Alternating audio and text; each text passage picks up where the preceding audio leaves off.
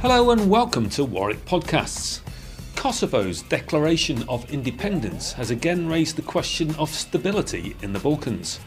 Dr. Peter Ferdinand, Director of Warwick's Centre for Studies in Democratisation, talks to Richard Fern about some of the international implications of Kosovo's self-rule.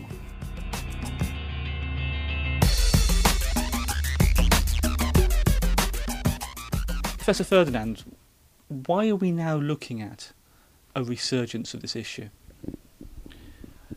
I think the primary reason is the report that was carried out by the UN's Special Representative on Kosovo, Martti Ahtisaari, the former Finnish president, who for several years had been given the task of trying to negotiate an acceptable solution to Kosovo's status that would on the one hand take account of the resentments of the Albanians against the way that they had been treated by the Serbs over previous decades, but on the other hand would reassure the Serbs that NATO and the United Nations wasn't necessarily going down the road of advocating independence for Kosovo. His report came out earlier last year, and that was the event that in a sense forced all of the various parties to the dispute to take a more defined position about what they thought should or shouldn't happen to Kosovo. He recommended that the international community should move towards a qualified recognition of Kosovo as an independent state by the end of last year. But in fact, this was postponed because of the Serbian presidential elections that were due to take place in January, and the EU and NATO didn't want to have a decision about this just beforehand, since that might inflame nationalist feeling in Serbia. Now that the elections have taken place, there seemed to be no further reason that would delay the recognition of Kosovo, at least as far as those states in the EU and NATO were concerned. Why does Kosovo need to be independent? As much as anything, it's because the Kosovars, the Albanians primarily, themselves want to have independence because of the ethnic cleansing that some Serbian militia groups were carrying out against them in 1998, and because of whole decades, if not centuries, they feel of unequal treatment by Serbs. So they don't feel that they have any confidence about remaining in a Serb-dominated state, because this could lead to some kind of renewal of Serbian claims against them, Serbian repression, Serbian cleansing, and so on.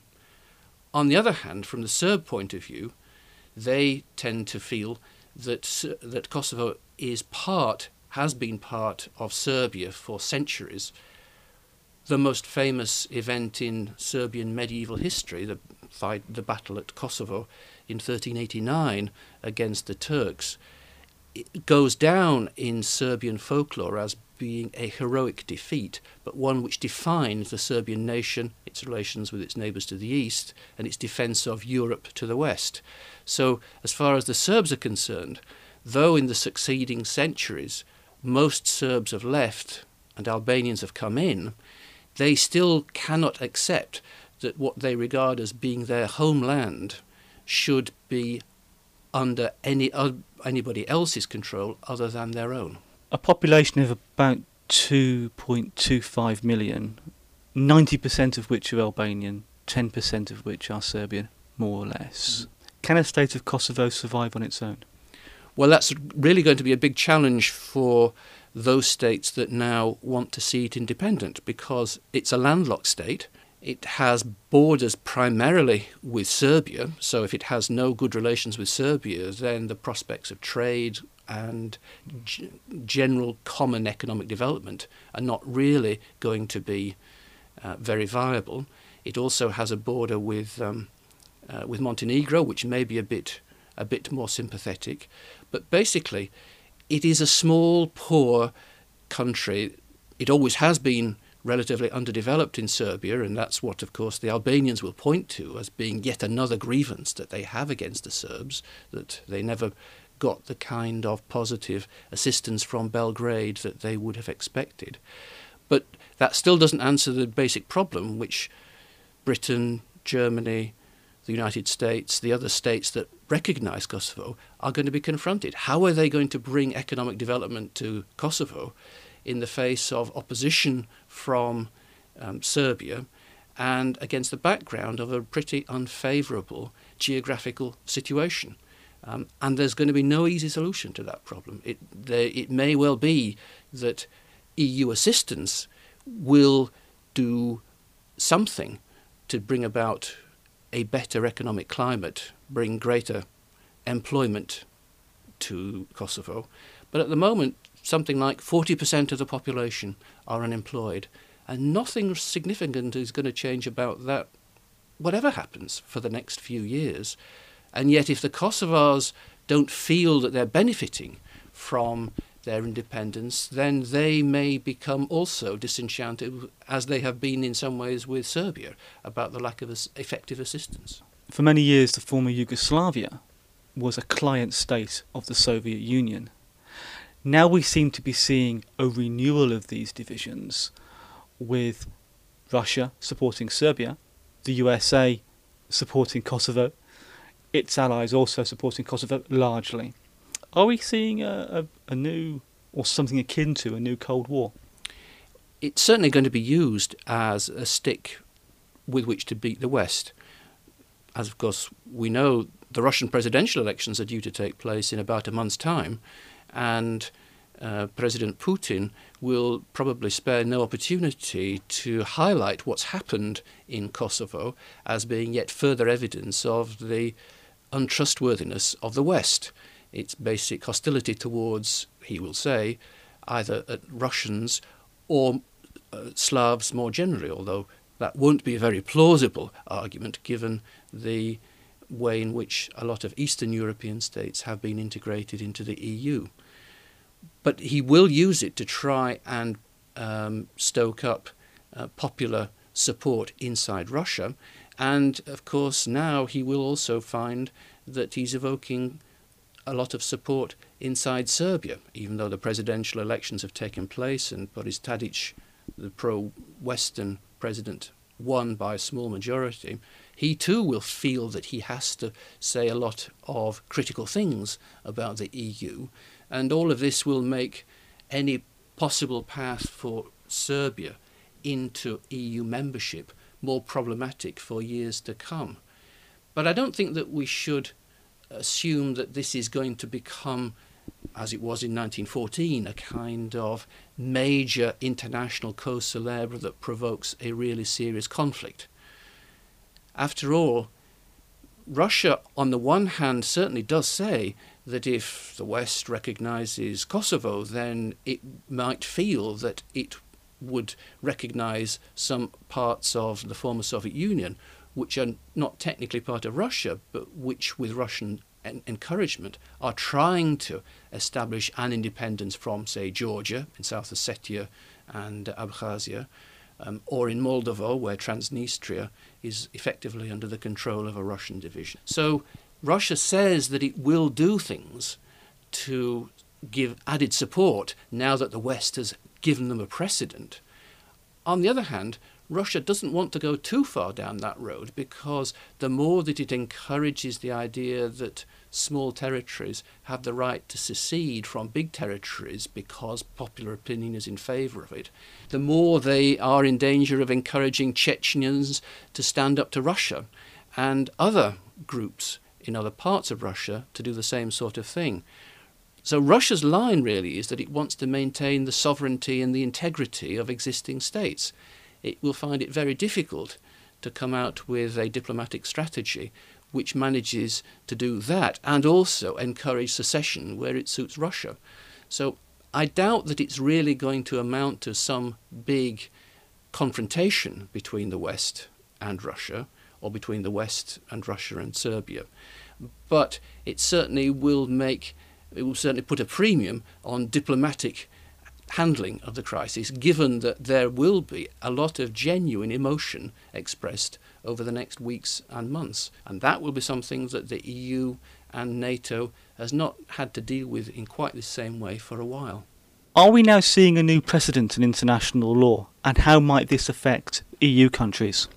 Well, there are certainly some EU states that will not recognise Kosovo because they're afraid that by doing so they will encourage secessionist forces within their own lands.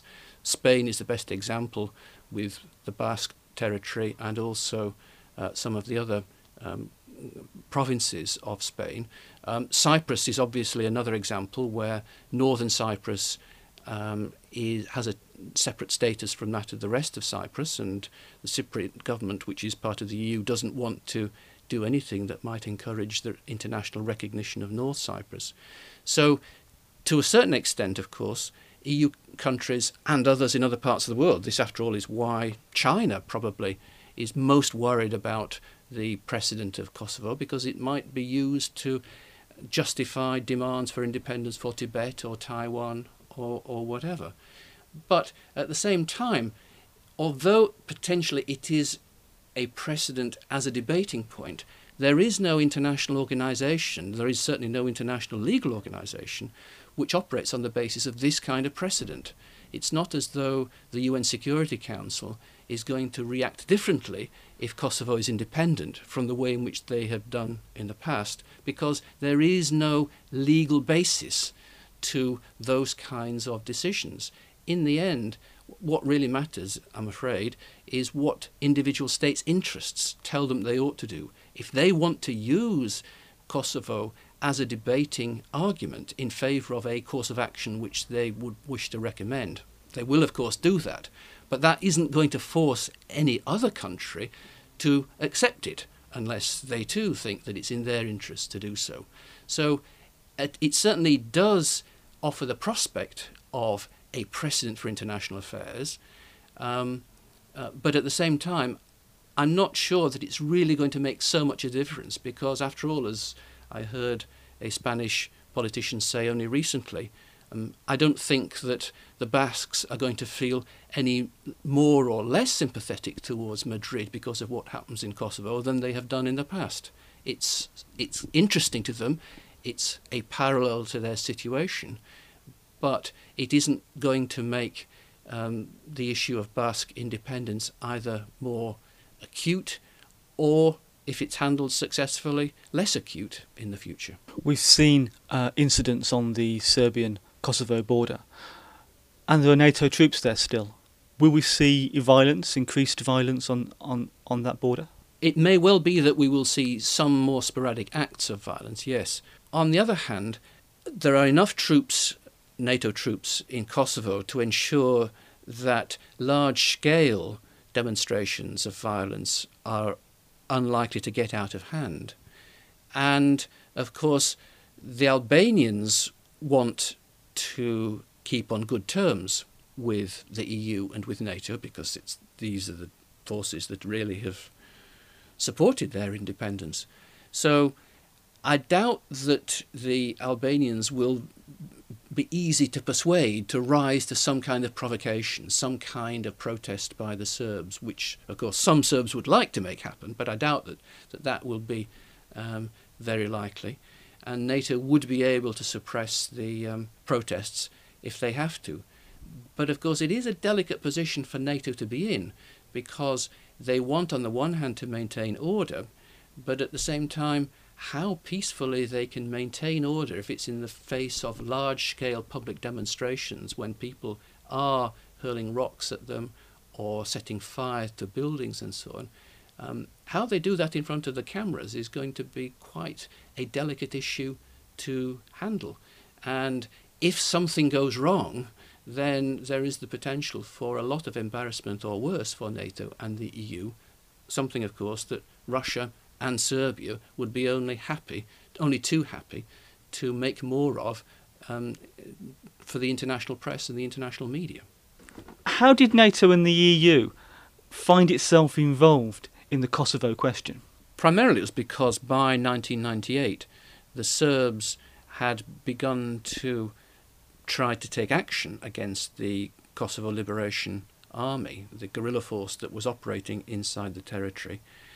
And of course, President Milosevic wanted to use this as yet a further means of bolstering his by now more precarious political authority inside Serbia, given that other states in the former Yugoslavia had seceded and Serbia had failed in its attempts to force them to stay as part of the former Yugoslavia. So Serbia initiates the actions, but Western countries also decide that, having seen what happened in Bosnia and in Croatia, they didn't want to allow Milosevic any further opportunity for ethnic cleansing, any further repression of non-Serbs. And in particular, they didn't want to see Serbia provoke an exodus of refugees into neighbouring countries, which would then all have to bear the costs and the problems associated with large numbers of refugees. So NATO decided in the end to intervene in Kosovo on what were called humanitarian intervention grounds, which was the first time that NATO had ever done that.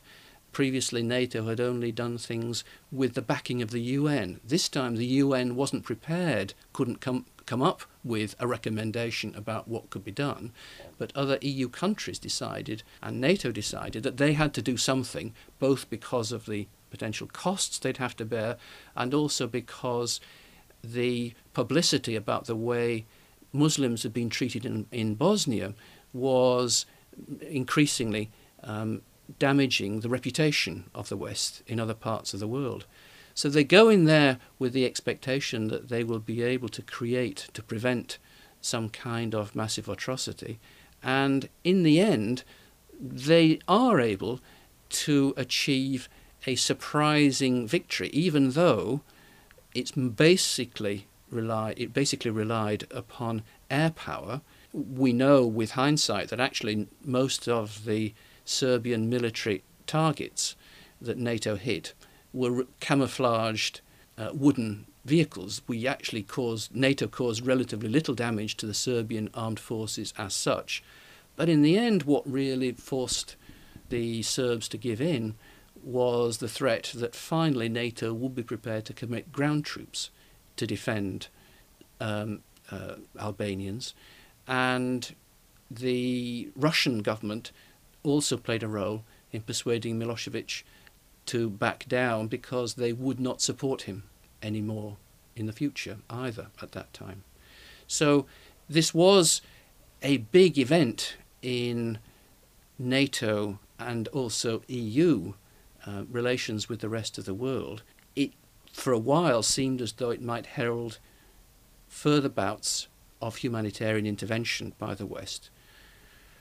But of course, what's happened in Iraq and the difficulties that we now see coming to the fore in Kosovo itself suggest that a lot of the underlying problems have not been resolved simply because of the intervention, and dealing with those issues is going to occupy the attention for NATO and European decision makers for many years to come, as it is, without them embarking upon any new kinds of adventures.